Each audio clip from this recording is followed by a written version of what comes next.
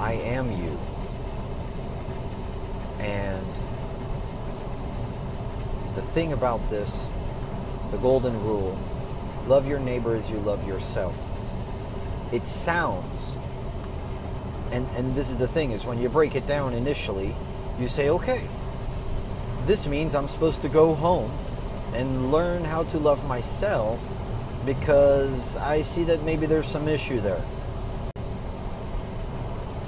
And when I fix that, I'll be able to love my neighbor because he's an asshole.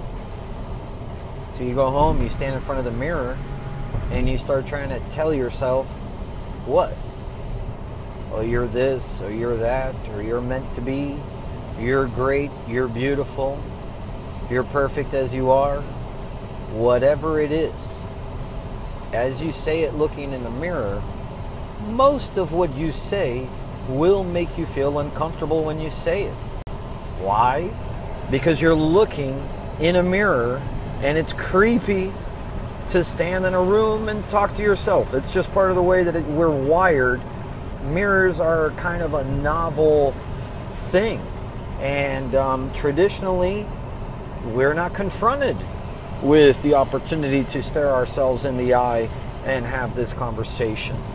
When that saying was created, mirrors for the most part were kind of like luxury items.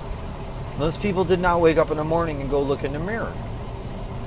So now you've been sent home, you're in front of the bathroom mirror, you've been through that struggle, and you're still there. And that's what you're working on. And lots of people are. You're trying to get rid of your ego, you're trying to get rid of your suffering, you're trying to get rid of things in order to be left with what you've deemed as like desirable and acceptable. It's probably love, peace, joy, and happiness, constant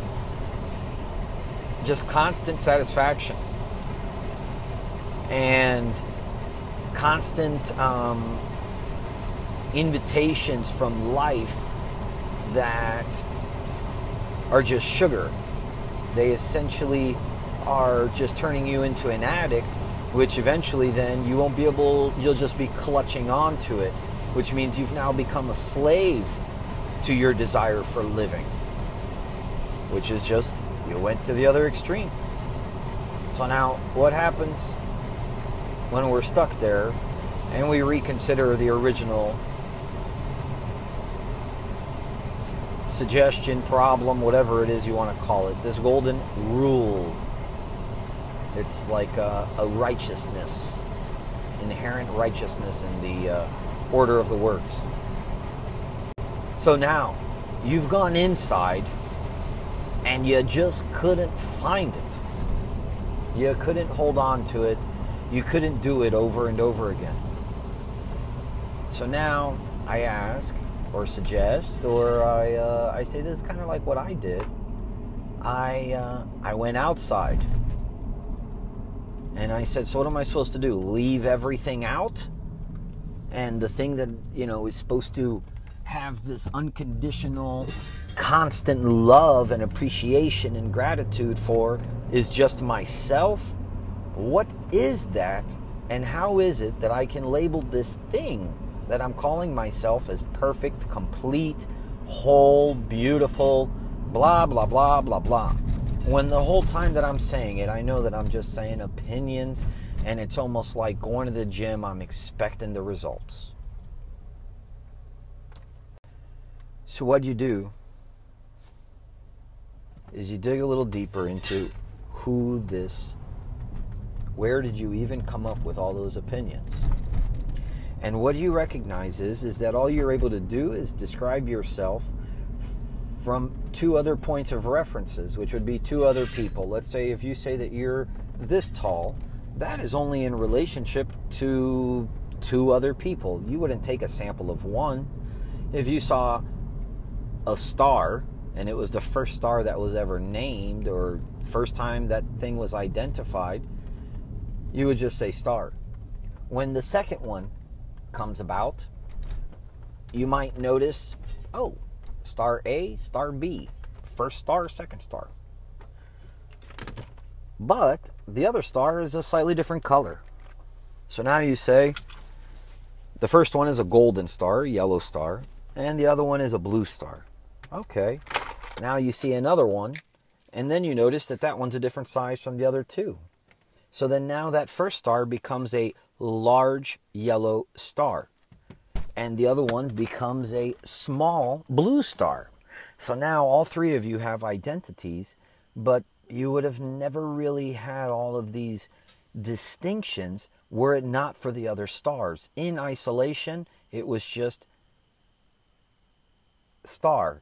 And in isolation, you are just self, not necessarily myself, which is to distinguish it from other selves. The question is, whose other selves? I would say that there is only one self. So you go back to your neighbor, and you see the neighbor, and what you recognize in that neighbor is that that person is actually creating the personality that you've created for yourself by having a personality that is apparently separate or distinct from your own. But what is a personality if not just something? It's not material. No one's ever bought one or held one or carried one or anything else like that.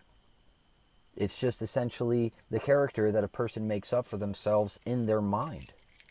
And of course, there are many default things that take place because of that default decisions, like even, maybe the way you walk, the kind of foods you like, what you don't like, what language you speak, all that good stuff. The thing is, though, that what you've now done is you've gone from in the mirror loving trying to tell this thing in the mirror all of this wonderful, lovely things, but it just got easier.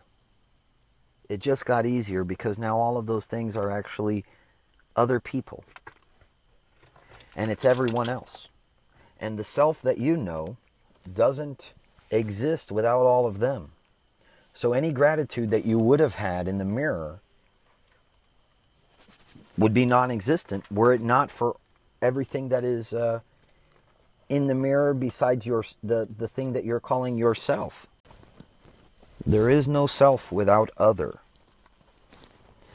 And so now you look at your neighbor and he parks his car in a certain way that maybe conflicts or contrasts. It contrasts with the way that you park.